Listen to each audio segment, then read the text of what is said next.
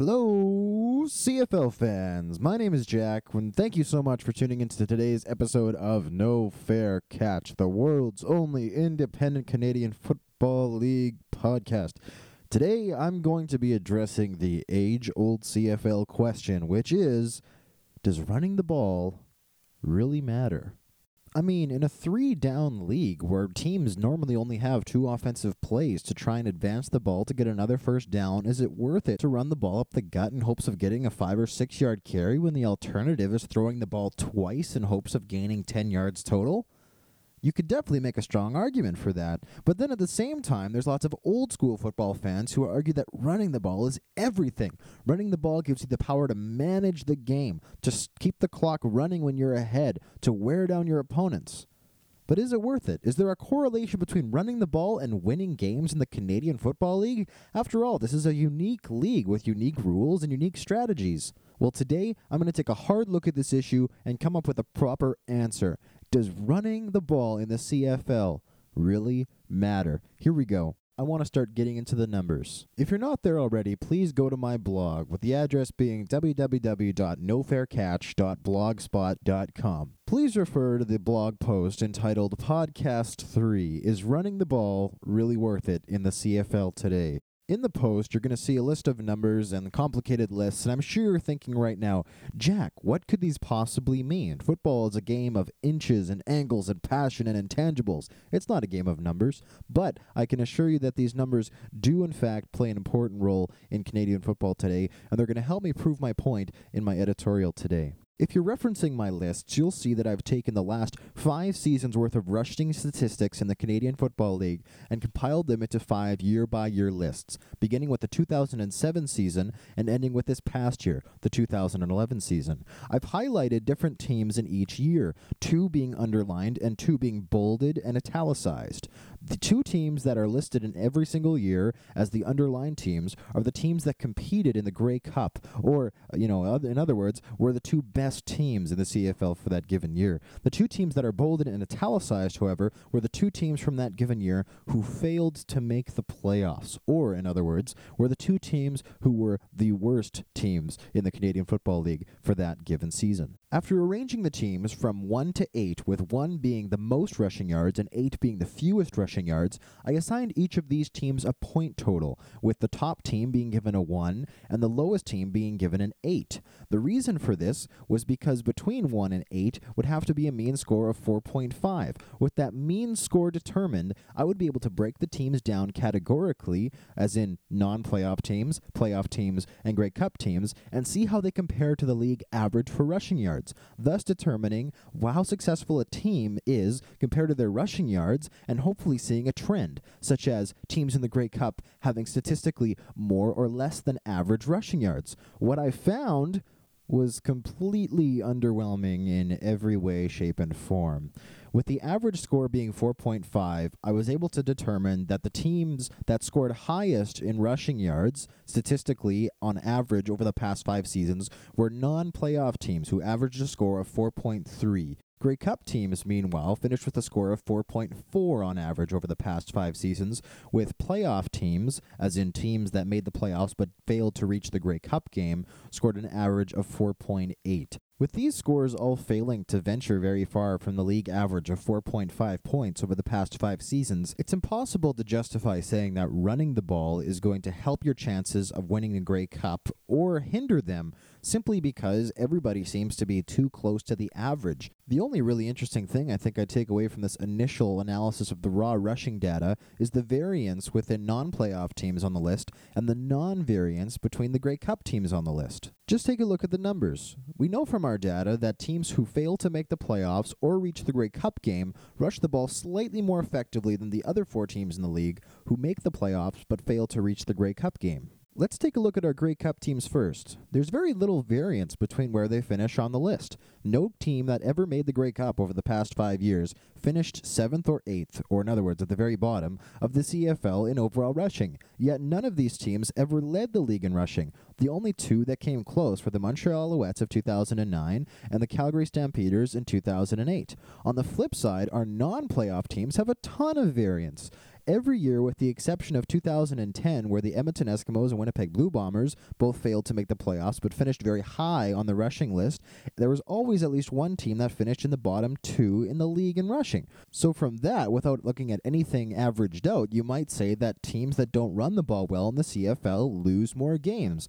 Well, it's kind of hard to justify that when you look at the fact that over the past 5 years, twice the team that led the CFL in rushing also failed to make the playoffs, with those two teams being the Toronto Argonauts of this past year and the Hamilton Tiger Cats of 2008. So without any data really supporting the fact that teams that run the ball more or less win more or less games, for a brief moment I considered giving up on this concept for a podcast. After all, the data wasn't supporting any type of logical reasoning. There wasn't any correlation between running the ball and winning games. But just like Leonardo DiCaprio and Joseph Gordon-Levitt, I decided to go deeper. I needed to find the next level of statistics.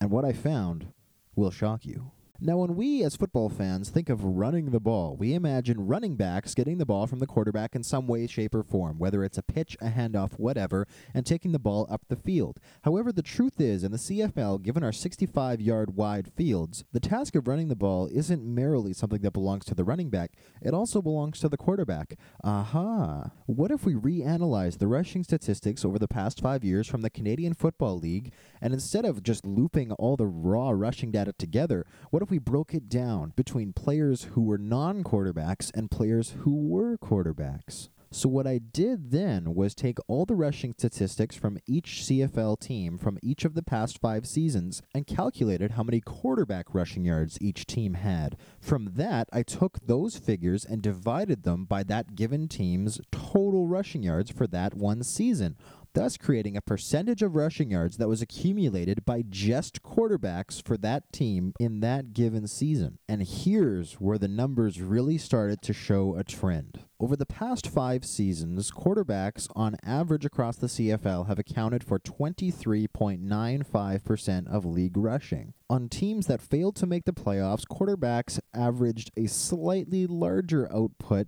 percentage-wise than teams that made the playoffs or won the Grey Cup, with 24.8% of their rushing yards coming from quarterbacks. As for teams that made the playoffs but failed to win the Grey Cup, those teams had just 22.7% of their total rushing yards accounted for by quarterbacks. So what exactly does this mean? So far, it really doesn't mean much, to be perfectly honest. It just means that teams that don't do quite as well in the standings have their quarterbacks account for a slightly larger percentage of their rushing yards than other teams. Meanwhile, teams that make the playoffs but fail to win the Grey Cup have a slightly lower percentage of their rushing yards accounted for by their quarterbacks. Well, here's the final statistic that I'm going to be basing a lot of my conclusion on.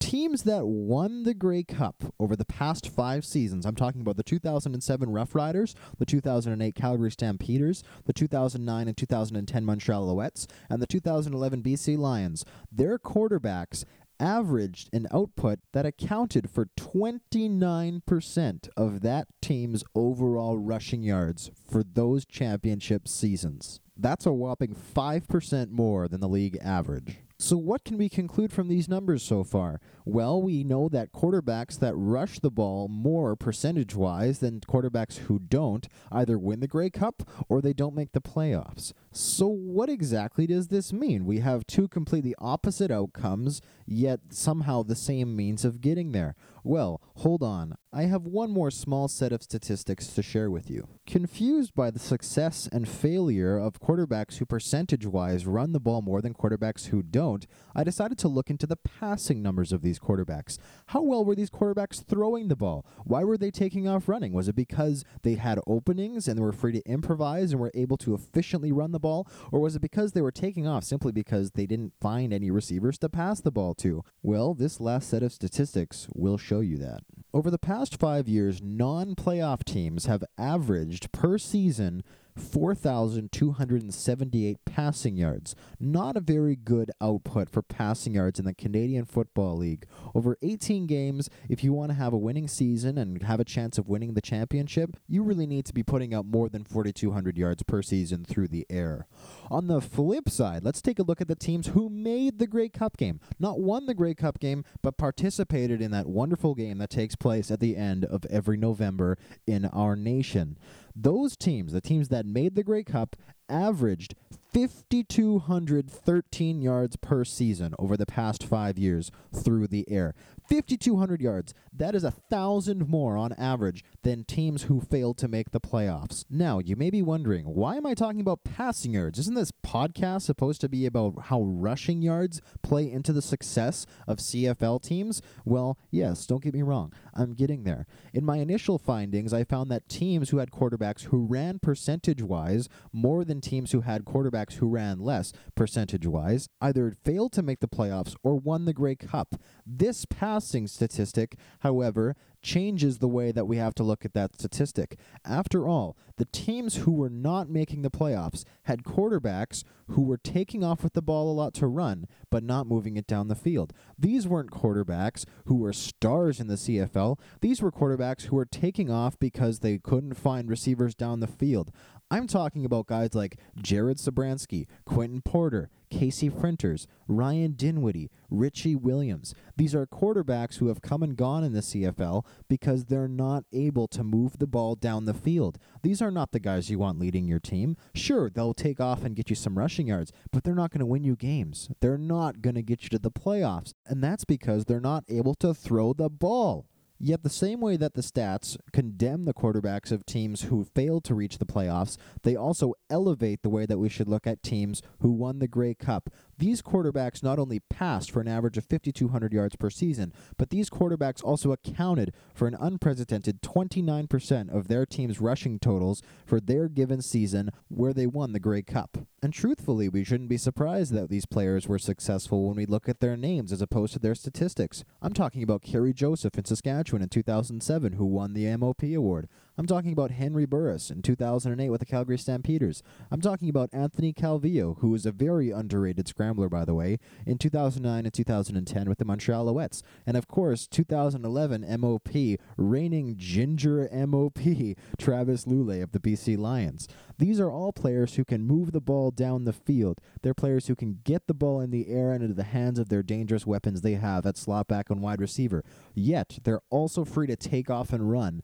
Unlike the quarterbacks previously named, these quarterbacks don't use running the ball as an excuse or a crutch in any way. They don't use it as a way to avoid throwing the ball down the field where they're afraid of throwing an interception. These are the guys who use running the ball as an extra weapon, an extra dimension of their game that they can use effectively to help their team win championships. So, we originally broke down our teams into 3 categories. Those categories were non-playoff teams, teams who made the playoffs but failed to win the Grey Cup, and teams that made it to the Grey Cup game or won the Grey Cup. And now that we've crunched the numbers, we can also apply loose titles to each of these categories of teams that I think reveal a lot about what you need to be successful in the CFL game. For the teams that failed to make the playoffs, a lot of them had quarterbacks who can run but can't throw. These are guys with fast legs but no perception of exactly how CFL defenses work, who don't have accurate arms, who are not able to survive in the CFL long term. Hence the Jared Sabransky, Casey Printers, etc., references.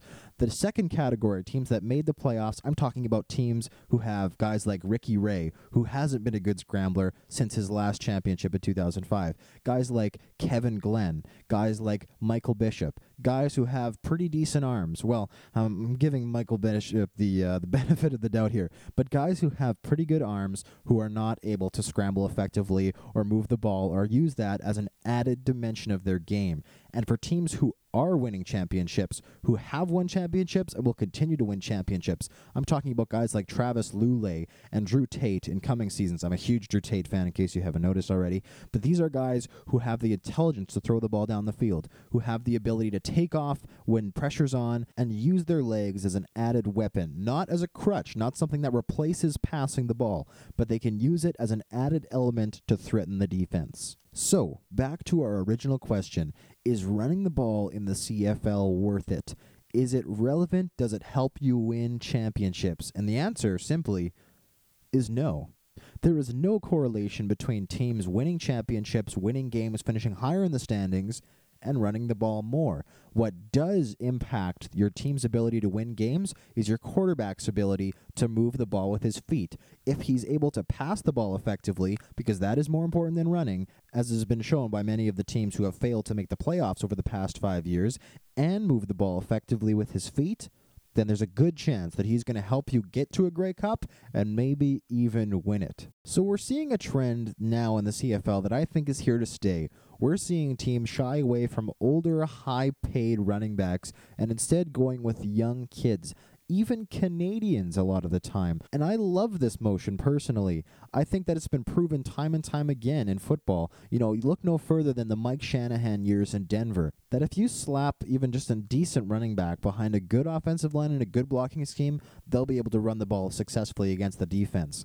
And in the CFL, as has been proven by the statistics unveiled in this podcast, you don't need a good running game coming from your running back in order to win a championship. So getting back to our 4 veteran running backs who are now free agents in the CFL, are they going to get work again?